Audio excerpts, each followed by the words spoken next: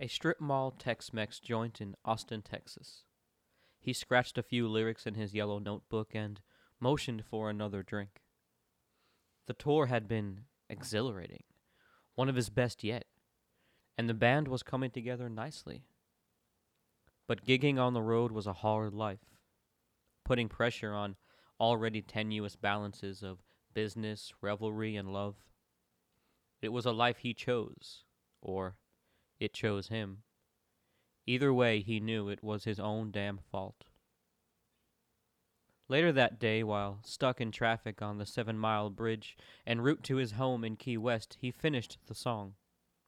But it wasn't until the year of our Lord, 1976, Miami, Florida, when that young folk singer began recording the chorus of Coctelia that would skyrocket him not only to music legend, but cultural lifestyle icon.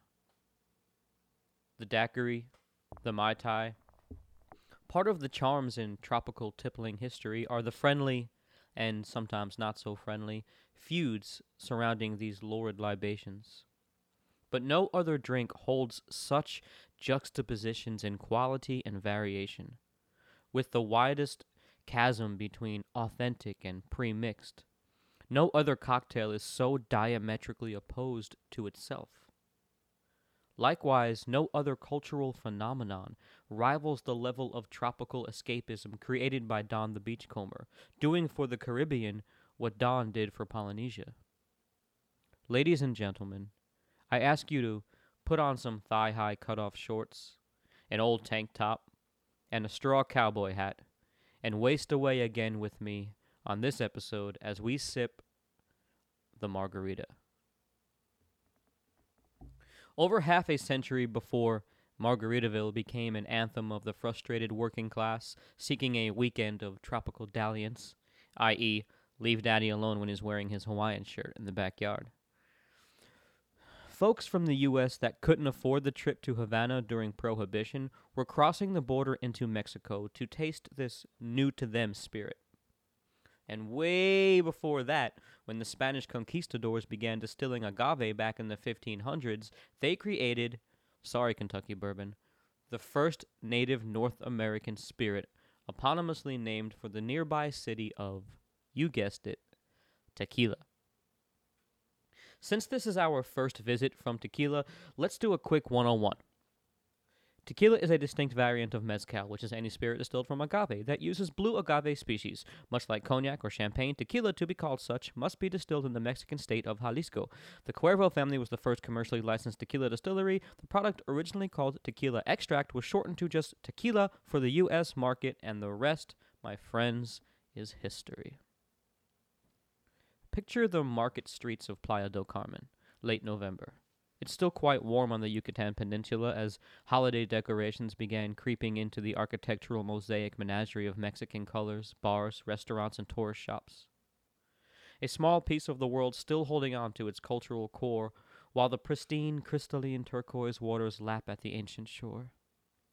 My lady and I, deciding to spend the Thanksgiving holiday and her birthday in Mexico, amble along the sidewalk after a day visiting the Mayan ruins.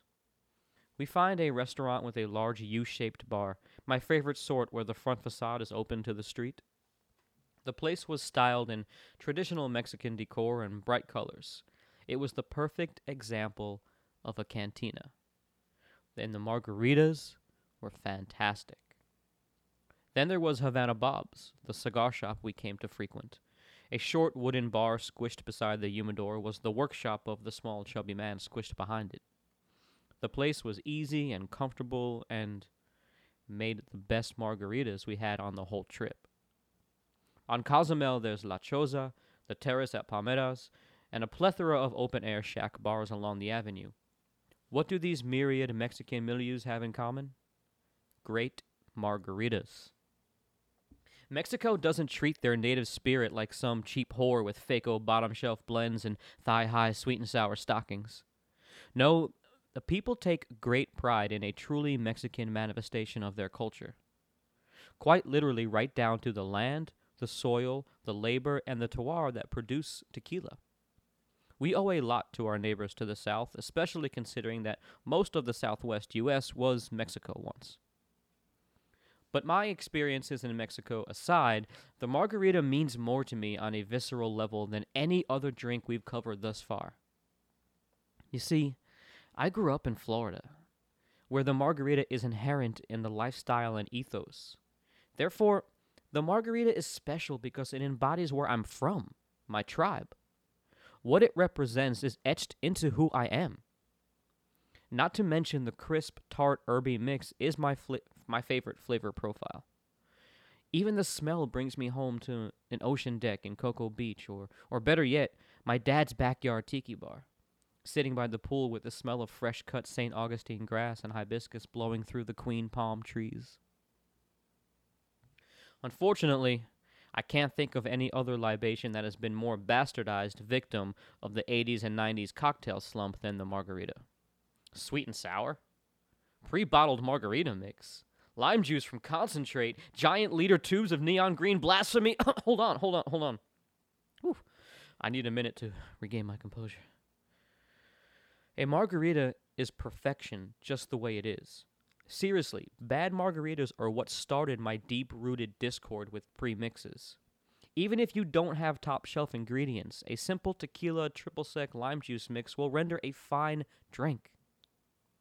We're going to go over all of those ingredients in detail as I rigorously sample many, many margaritas, in the name of research, of course. But for some history first. As you may have presumed, pinning down an origin story for such a ubiquitous cocktail is futile. There are a few that pop up regularly, though. The 1937 Café Royale Café Royale cocktail book holds a recipe of 2 ounces of tequila to 1 ounce triple sec and 1 ounce of lime juice, but they call it a picador. A few sources corroborate Danny Herrera inventing the margarita in 1938 at the Rancho La Gloria restaurant in California. Then there's Pancho Morales from the Tommy's Place bar in Juarez, who has a sizable faction claiming he holds claim to the creation. From Texas socialites to head bartenders throughout the 1940s, many more would throw their Stetson hats in the ring to petition for paternity. But it wasn't until 1953 the first recipe of a margarita as we know it was published in Esquire. Applying a little Occam's razor, there is one tale that I tend to believe over others. In 1936, reporter James Graham wrote of his experience in Tijuana. While inquiring for a place to tipple, a cab driver dropped him off at the establishment of one Mr. Madden, an Irishman known to history only by his surname. After much prying, Madden disclosed his recipe was not a stroke of mixological genius, but a happy accident. While making a drink, he reached for the wrong bottle, and the patron actually liked it. The cocktail he was trying to make? The Daisy. Traditionally, a daisy cocktail is a mixture of spirit, liqueur, citrus, and sugar. Sound familiar? Furthermore, margarita means daisy flower in Espanol. Mr. Madden's creation myth may be apocryphal, but it's quite clear that the margarita evolved from the daisy cocktail. Oh yeah, and the original drink Mr. Madden served was called the Tequila Daisy. Elemental, my dear Watson. Elemental puro. Of course, the most important part of a great margarita is great ingredients. In that regard, I can wax rhapsodic all day. But we have got a lot to cover, so let's make a drink. You don't like tequila? You don't even really like margaritas? You've most likely been gaffed by shots in college, pre-made mixes, or even a certain Mr. Frog who sets up shop along cruise ship terminals, luring you into inanity lest you abscond from port in search of authenticity. A great margarita is predicated on great tequila. So, what makes great tequila? For that, we turn to Tequiliera y Catador CEO of Question Tequila, Jason Fandrick. In conversation I had with him, Jason helps us understand why you think you don't like tequila. Basically, it has to do with something you might have overlooked on the label. Does your tequila say 100% blue agave? If not, then that's not all tequila in there. You see, the Norma Official Mexicana, or NOM, governs over tequila production much the same way the AOC is to Martinique rum or whoever this mysterious organization that presides over bourbon is. Seriously, U.S. government, can you be any less obviative about who does what here? NOM regulations state tequila must be made from 51% agave. So what's the other 49%? Answer: neutral grain spirit, sugar, water, and coloring. Ew. Furthermore, cheap, or rather mass-produced neutral spirits contain methanol, which is not only harmful to the body, but also lends to that pungent taste that makes you think you don't like tequila. In fact, you don't like bad tequila, which makes you A-OK in my book. Jason goes on, I quote, "It's not just about how much agave is used, but how it is derived," unquote. Agave plants are divided up into the head, the heart, and the tail. While the heart yields the best flavor, some mass-production tequilas will distill heads and tails as well, again adding to that pungence to the end result. In closing, look for that 100% blue agave on the label to be sure you're getting a premium tequila. Better tequila, better flavor, better experience. That's why I reach for Question Tequila Blanco. Made from the hearts of meticulously grown, harvested, and distilled agave, this bright, crisp, floral tequila epitomizes what a Blanco should be. The flavor is one you want to emphasize in your margarita, not cover up.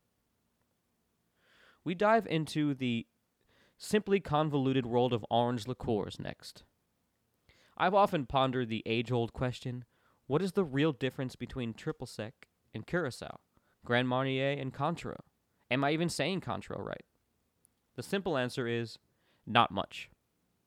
Okay, basically there are two groups of orange liqueur, Triple Sec and Curacao, respectively.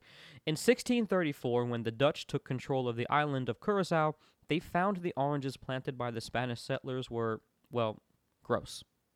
Too bitter for consumption, what became known as Lahara oranges were best suited for peeling, steeping in Jamaican rum or French brandy, and macerating into a liqueur that the aristocrats back home found simply muy delicioso.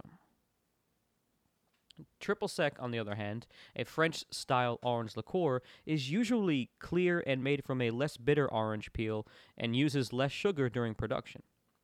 It's unclear where the name Triple Sec comes from. Some say sec means dry, and triple can refer to either a triple distillation, 3 types of oranges used, or the gradation of liqueurs in the French style of doux, sec, triple sec, and extra sec.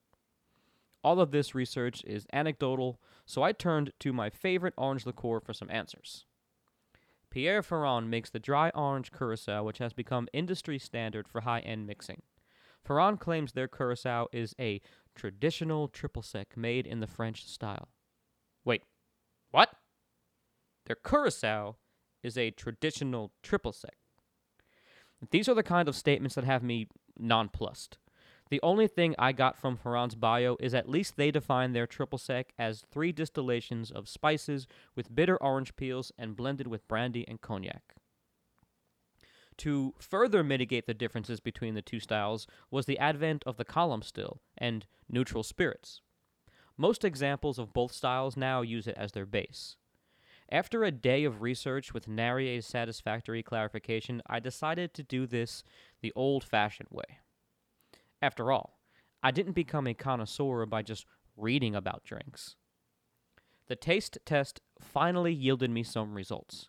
I conclude Curacao has a more deep, rich orange flavor, almost caramelly or candied. Triple Sec, on the other hand, has a very mild orange flavor but is way sweeter and more of an alcohol burn. A few other things I found interesting is that Cointreau is just a high-end Triple Sec, and Grand Marnier is a blend of Triple Sec and brandy. It's pretty much its own thing. Also, colored Curacao, as in blue Curacao, is not a new thing. The Café Royal cocktail book mentions many colors used to spruce up drinks, even a very intriguing green Curacao. Margaritas traditionally use Triple Sec. I can see how Curacao would overpower the tequila, and we wouldn't want to upset Mr. Fandrick. So I stick with Triple Sec made by Bols. The Dutch company created orange liqueurs, so I trust them. And even though a ton of early margarita recipes call for Cointreau by name, I find it too overpowering in both alcohol and sweetness. So I stick with the Bols company. The next ingredient is, of course, fresh squeezed lime juice. I have no idea why margarita mix became a thing, but nowhere in my research have I found any recipe calling for sweet and sour or lemon lime abominations. It's grossly oversweet, and I see the only use for it as to cover up horrible flavor of those bad tequilas we discussed earlier with Jason. Psst. Psst. Hey, come here. Okay. Don't tell anyone you heard this from me. But in the rare case you have to make a large party batch or maybe bring something to a barbecue for people you don't really care about impressing, Tres Agaves actually makes a decent organic margarita mix with lime and agave. But under no circumstances should I even place a bottle of mix in the vicinity of my question tequila. Which leaves us with our final ingredient. Until recently, I would not even have considered agave nectar a true ingredient in a margarita, just some ploy by hipster mixologists to put their twist on an already perfect drink. I hate when people put their twist on things. When I order something, that's the thing I want, and I expect it to taste and look like it's supposed to. I digress. The triple sec is all the sweet you need. Why add syrup? But the overwhelming acceptance by some of the world's leading margarita experts, why am I not on this list, has me capitulating that agave nectar does have a place in the margarita. But I don't have to like it. Don't be fooled by the term nectar. Agave nectar is simply a sugar syrup made from agave sap. It's actually a pleasant substitute for simple in some drinks. As long as it's 100% organic, any brand will suffice. It adds a earthy note with sweet smokiness. Now, though the margarita is pretty straightforward, I did not take this recipe research inconsequentially. I painstakingly tasted an untoward amount of tequila-based tipples. Truly under the auspice of diligence, of course. A fraction too much triple sec hides the tequila. A bit heavy on the agave, and we end up with an oversweetened beach drink. Not enough lime, and the whole balance of tartness goes askew. I get all verklempt just thinking about it. Today, we've narrowed it down to 3 recipes. The perfect plain margarita, margarita with agave, and frozen margarita. Knowing how strongly I feel about margaritas, I must tell you up front, these are not suggestions. This is how you make a margarita. Just kidding, but not really. Number 1, my all-time favorite drink, the Perfection. 2 ounces of Blanco tequila, that's question. 1 ounce of fresh lime juice. 3/4 ounce triple sec, the Bols. Shake that with ice and pour into a rocks glass. That's it. Keep 'em coming and good night. Now, if you want a bit more complexity, 2 ounces of Blanco or Reposado tequila, 1 ounce fresh lime juice, 1/2 ounce triple sec, and 1 teaspoon of agave nectar. You can go up to 1/4 ounce of agave if you want it sweeter. Lastly, don't sleep on that frozen marg. It definitely has a place in our pantheon of pours. Remember, for frozen drinks, a good blender makes the difference, and never use a frozen marg mix. Simply blend 2 ounces of tequila, 1 ounce triple sec, 1.5 ounce lime juice, 1/2 ounce agave nectar, 1 cup of crushed ice. Notice the upping of ingredient amounts. That's to break through the ice, the watered downness. But wait, we do have a special recipe. Our friend and tequila expert Jason Fandrick of Question Tequila gave us his personal favorite recipe to try out. It plays a bit off something I learned while sipping tequila and mezcal under a starry Mayan sky beside the ocean with my fiancé. That is, using a slice of orange in lieu of lime when drinking tequila. Jason prefers reposado. That's tequila aged 9 months. He uses Tennessee whiskey barrels as an homage to his home state. From his recipe, he omits orange liqueur altogether so to emphasize, not hide, the tequila flavors. That's 2 ounces Question Reposado tequila, 3/4 ounce fresh lime juice, 1/2 ounce orange juice, and 1/4 ounce agave. Real quick, let's cover salt. Personally, I don't need it, but there's nothing wrong with it. Salting the rim of a margarita is part of the heritage of the experience. Just make sure you get good salt, or for a spicy twist, use Tajín. Now, this has been an amazing dive into a drink that runs the incredible diasporic gamut from Mexican culture up through Tex-Mex twists, flowing across the panhandle down my tropical home state, and finally into the paradismal Caribbean. Is there anyone who doesn't know the margarita? Is there any other drink that so embodies the tropical vibe, so imbues such a feeling of tranquility over the imbiber? Created for a drink for tourists, using a traditionally Norteamericana spirit, catapulted across the world and made into an empire by Jimmy Buffett. What else can I say? The margarita is the perfect drink. My name is Tony. Thank you for listening to Pod Tiki.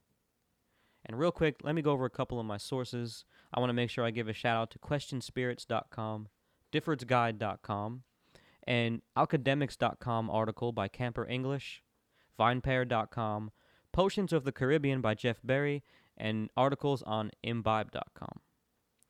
Make sure you follow at pod_tiki on Instagram, myself at rum_poet.